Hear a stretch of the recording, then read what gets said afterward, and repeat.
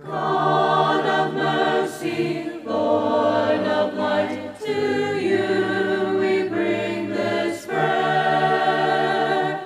In this world of sin and darkness, help us feel your care.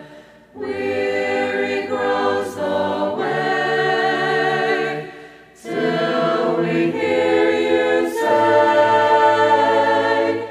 comfort sweet belongs in me, child, patience in the fight. Rest your head upon your bed, I'll keep you through the night. King of life who reigns in heaven over all the earth, we cannot know how you follow every new soul's birth. But as sparrows fall, Father watches all. I'll be with you, child. Please lay your head without a fear. I know every thought, and I shall dry your every tear. Father love who fills the heart with joy that never ends, press me on in faithful service where you shall send. Greater is the call, conquerors of all. Follow me and you shall be the victors in the strife. Stand with firmness, serve with fervor, yours eternal life.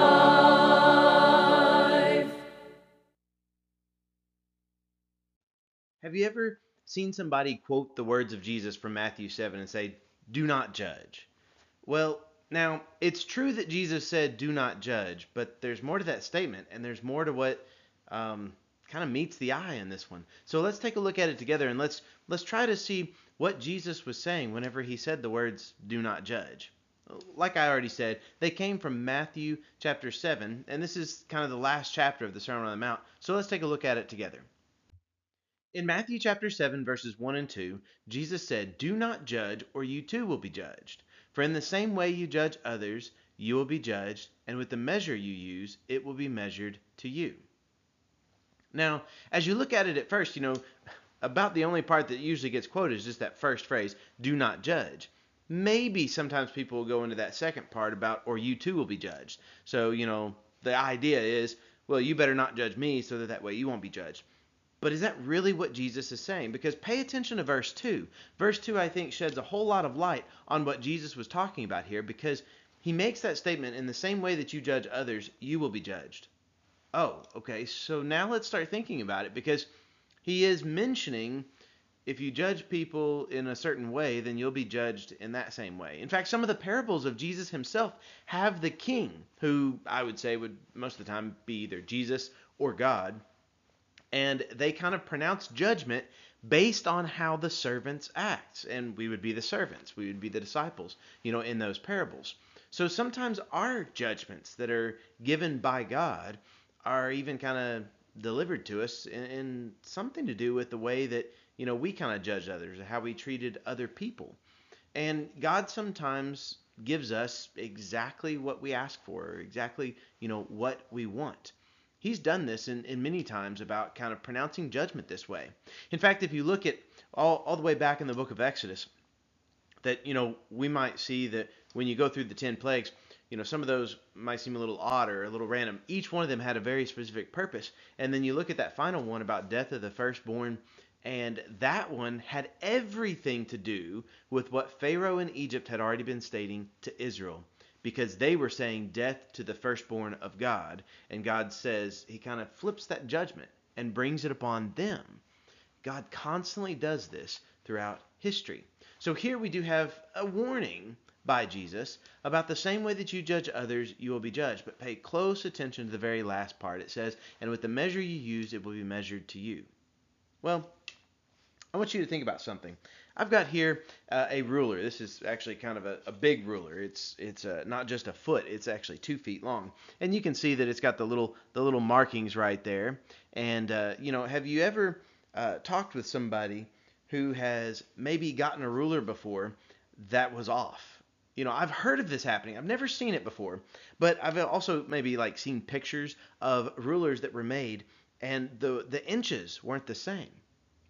How could you possibly use such a thing? If your ruler, if your measure is messed up, how are you going to be able to accurately do the things that you need to do to measure things out? And here Jesus speaks about the way that you measure, then it's going to be measured to you. Well, might I kind of bring this up for food for thought, I guess? What if the measure that you use is God's word, what God has said? Then actually, whenever he says, do not judge or you too will be judged, and the same way you judge others, you'll be judged. But if you use the measure of God's word and it's going to be measured to you, then, isn't that already true? Doesn't that just make sense? In fact, I do not believe that Jesus is saying right here that there is no time whatsoever for a judgment call. We need to be careful the types of judgments, though, because there are different types of judgments. And unfortunately, you can't always just look at these words that are used right here, because the word judge, it could mean that you're condemning somebody, or it could just mean that you're making a choice. It could just be something very minor, or it could be something very serious. It's those serious judgments especially that God does forbid us as humans to make on one another, because that's God's place. There's different ways of looking at judgment in the Bible. And definitely one lesson that we see is there is going to be a final day of judgment in which God is going to judge all before him. However, there's also other types of judgments, and we ourselves as human beings are not called to make eternal judgments on one another. And we need to pay attention. How are you judging other people? What type of measure are you using? Now, there's always this word of caution whenever you judge people. Be aware that when you judge people, you too will also be judged. Now, I've mentioned I don't think that this means there is no time or place for judgment. Because if you keep reading, Jesus is going to say some very interesting words, doesn't he? Verses 3 through 6 of Matthew chapter 7. Why do you look at the speck of sawdust in your brother's eye and pay no attention to the plank in your own eye? How can you say to your brother, let me take the speck out of your eye, when all the time there is a plank in your own eye? You hypocrite! First take the plank out of your own eye, and then you will see clearly to remove the speck from your brother's eye. Do not give dogs what is sacred. Do not throw your pearls to pigs. If you do, they may trample them under their feet and turn and tear you to pieces. I know, that last verse, it does seem a little out of place, but we'll get to that in time. In verse 3, he is contrasting these two different type of scenarios. There's this brother who has a speck of sawdust in their eye. Have you ever gotten a speck of sawdust in your eye? It can be a bit of a nuisance, or maybe even if you get like an eyelash in your eye, sometimes those can even be a bit of a nuisance. In fact, if you don't do something about it, sometimes they can even make your whole eye red and cause just, other problems. But a speck of sawdust most certainly could do that. And it's something that, yes, you probably do need to take care of at some point. But then he says, why do you look at the speck of sawdust in your brother's eye, but then you pay no attention to the plank in your own eye? Now, I think we need to understand something about the plank, and kind of the scenario that's being described here, because I think there's a bit of humor, if you will, because it's a ridiculous scenario.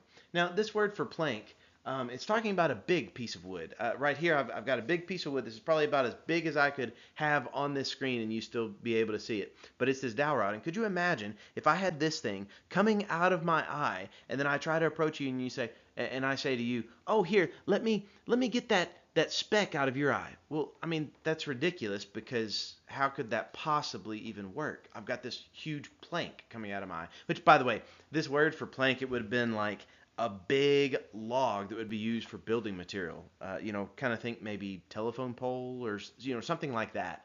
A big plank is what we're talking about. Obviously, Jesus is using a large word. He is exaggerating. He does this oftentimes, especially in the Sermon on the Mount, but he does it for a purpose. Yes, there's a little bit of a humor to it, but it's only to point out, yeah, physically speaking, we realize nobody would even think to do that. But yet spiritually, how many times does that happen? How many times do we not notice this plank that is sticking out of our own eye? Well, also, as you look in verse 5, notice another thing that he says here. And by the way, this gets into that judgment. You know what Jesus was saying about do not judge, or you too will be judged. Well, if you're judging a speck of sawdust and you have a plank in your own eye, be very, very careful. That's the type of judgment that we are not called to make on one another. Verse 5, he says, "You hypocrite, first take the plank out of your own eye, then you will see clearly to remove the speck from your brother's eye." You notice that Jesus is expecting the plank to be removed from your own eye. It's not like you just ignore the plank and you just say, "Oh, okay, well, since I've got a plank and you got a speck of sawdust, we're just going to go on our ways." No, deal with the plank in your own eye. And whenever you have a huge telephone pole that's sticking out of your eye, how are you possibly going to remove it? The only way to remove it, spiritually speaking, the only way to remove this plank from your own eye is to bring it to Jesus, to allow Jesus to help you. And he will help take this plank out of your own eye. But then Jesus also says in that same verse 5, "Then you will see clearly to remove the speck from your brother's eye." Notice he doesn't just say, "Oh, well, since you've got the plank, ignore the speck of sawdust." No, he doesn't say that. Pay attention to the sawdust and the plank. Because if you aren't careful, both the sawdust and the plank can keep you away from God. Once again, spiritually speaking, not physically speaking, okay? This is what Jesus was getting at right here, teaching us, be aware of what we were doing. And in verse 6, of course, he's already said don't judge, but then he is talking about these dogs and these pigs. And the whole purpose behind them, different people have kind of taken this verse slightly different ways, but I will give you kind of my understanding of this. Basically, it comes down to there are some things that are sacred. There are some things that are important, and we need to be careful what we do with those things that are sacred, what we do with those things that are important, whether they be pearls or something that is sacred, because a dog doesn't care about something that's sacred, and pigs don't care about pearls, okay? They're just going to ruin them, and dogs are just going to mess up whatever is sacred. The point is, pay attention to these important things. And pay attention to also, how you would approach dogs or how you would approach pigs. And don't bring these things that don't belong right there before them. There is a sense in which judgment must be brought in verse 6. But whenever it comes to people, be aware of how we are judging. Let's make sure that we take care of the plank first, but then also take care of the sawdust. Both are very important for us to pay attention to and to take care of. As we keep going, Jesus continues in the same chapter to talk about similar type things. So we're going to jump down a few more verses now. And we're going to pick up in Matthew chapter 7, verses 15 through 20 now, where Jesus says, "Watch out for false prophets. They come to you in sheep's clothing, but inwardly they are ferocious wolves. By their fruit you will recognize them. Do people pick grapes from thorn bushes or figs from thistles? Likewise, every good tree bears good fruit, but a bad tree bears bad fruit. A good tree cannot bear bad fruit, and a bad tree cannot bear good fruit. Every tree that does not bear good fruit is cut down and thrown into the fire. Thus, by their fruit you will recognize them." Notice this warning sign right here. Watch out for false prophets. How do you know if there is a false prophet? We can't look to things that we might expect to be able to look at. Because you might expect that, oh, well, you could tell a false prophet because, okay, can they do great things? Well, if you look throughout the pages of the Bible, I mean, even whenever Moses came before Pharaoh, weren't some of the magicians or the wise men who were there attending Pharaoh, weren't they able to do some of the 10 plagues? maybe like the first two, something like that. They were able to do some of them, but not all of them. But they still were able to do some of them. People looked at that and they could say, oh, well, these must be true prophets. No, no, no. They were false prophets. And here we are called to watch out for false prophets. They might look like they are good, but they're not. How can we tell the difference? Verse 16, by their fruit you will recognize them. What comes from them? You ever had an experience where you've picked fruit from something? You realize that at some point, something can happen to a tree and it's just kind of diseased. It's messed up. That fruit that you get from that tree is always going to be somewhat messed up. And here we see that the fruit that comes from these false prophets, that's how you're going to be able to tell. Even in the Old Testament, one of the things to see if a prophet, if their words were true and really from the Lord, or if they were false, was to test them, to see. Did they come about, or did they not come about the way that the prophet said it? If the words could not come about the way the prophet said it, those words didn't come from God. It was a false prophet. By their fruit, what comes from them. Yes, we're not talking about a physical, apple or anything like that. We're talking about the things that they produce. Look at the actions. Look at the things that come from different prophets, and you'll be able to tell whether or not someone is a false prophet. And you see the bad tree is only going to be producing this bad fruit, and a good tree is going to produce good fruit. You can recognize a true or a false prophet by their fruit. God already knows these things, of course, but for us, we sometimes do have to make a little bit of a judgment call here to be able to see, okay, is this person really following the Lord or are they not? God knows, and he even talks about the sense of the final day of judgment. There's going to be some things that surprise some people, but by their fruit, right here and right now, you can recognize the false prophets. Jesus continues on in this sermon in verses 21 through 23, and he says this warning that not everyone who says to me, Lord, Lord, will enter the kingdom of heaven, but only the one who does the will of my Father who is in heaven. Many will say to me on that day, Lord, Lord, did we not prophesy in your name, and in your name drive out demons, and in your name perform many miracles? Then I will tell them plainly, I never knew you. Away from me, you evildoers. It doesn't have to do with how many things are done in a certain name and all this stuff. What matters is, what about the fruit? Look at the fruit. You will be able to tell the whether or not that prophet is a false prophet or a true prophet. Now, I want to shift just a little bit because now we've kind of come to the pretty much the end of the Sermon on the Mount. And Jesus has given these warnings. He's given the warnings about judgment. He's given the warnings about looking at the speck in someone's eye. And he's given the warnings about looking at the fruit of the prophets who are around us. Now, whenever it comes to judgment and judgment calls, as this passage deals a whole lot with, I want to share with you one of my favorite passages about judgment. As I've already stated in this video, there are numerous ways that God speaks about judgment throughout the Bible. Yes, we know that there is going to be a day of judgment. And that's why even Jesus says right here that not everyone who says to me, Lord, Lord, is going to enter the kingdom of heaven. It's only the one who does the will of my Father who is in heaven. We need to examine ourselves. Are we doing the will of our Heavenly Father? Well, there's going to be a day in which every single one of us will stand before the judgment seat of God, and we must give an account for the things that we've done, whether or not we have followed the will of our Heavenly Father. But now, I want to also tell you another type of judgment that happens that I believe is also very important for us to pay attention to. And that is the way that John's Gospel talks about judgment. And specifically, a certain passage. I want to share it with you. It's from John chapter 3. We all know John 3:16, right? For God so loved the world that he gave his one and only Son, that whoever believes in him shall not perish but have eternal life. And you might think at first, well, what does this have to do with judgment? It has a whole lot to do with mercy and grace, doesn't it? Yeah, well, so does judgment, okay? And the justice of God.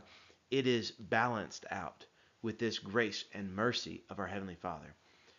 But I take us to this passage, not so much just to focus on John 3:16, but how much do we pay attention to what follows as well?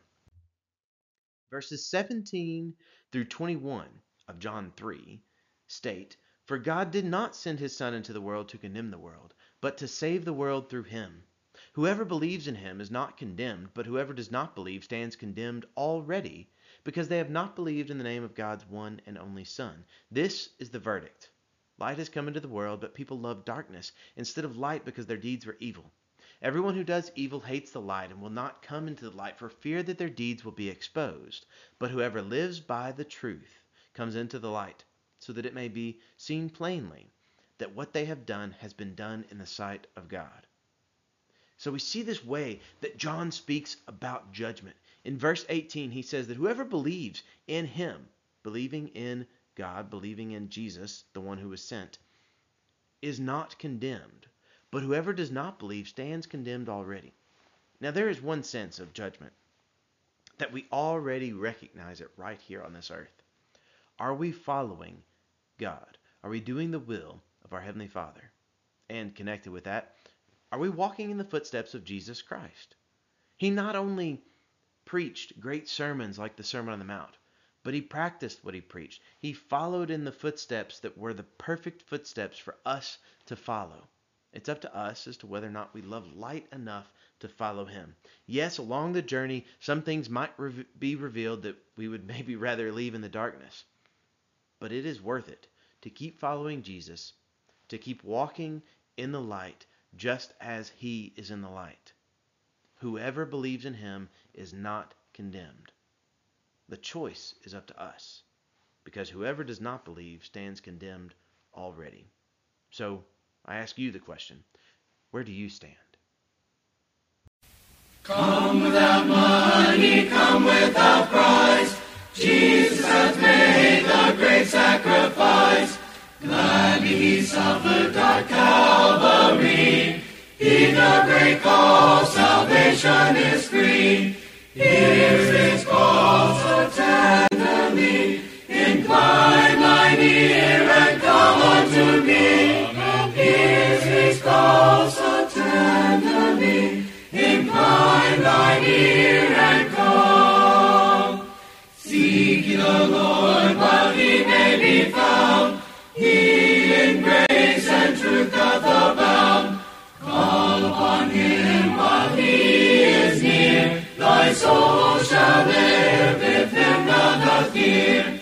Here's his call so tenderly. Incline thine ear and come unto me. Here's his call so tenderly. Incline thine ear and come. Why do you tarry out in the cold? Come when he calls, now enter his fold. He, the good shepherd, will welcome you in. Oh, how he longs to save you from sin. Here's his call so tenderly. Incline thine ear and come unto me. Here's his call so tenderly. Incline thine ear and come. Why do you wait? Why linger so long? Prepare to enjoy that heavenly throne. Soon will the gates of mercy be closed. Sad it will be to find no repose. Here's his call so tenderly. Incline thine ear and come unto me. Here's his call so tenderly. Incline thine ear